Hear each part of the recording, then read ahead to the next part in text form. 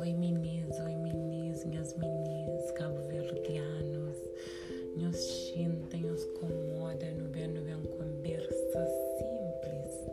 conversa simples que está evoluindo como as pessoas, como ser humano.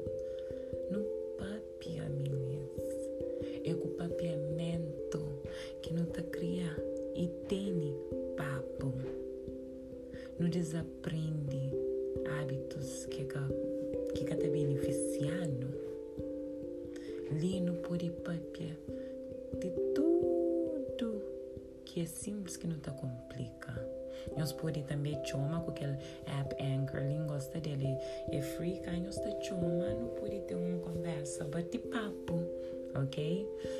Nós temos um bom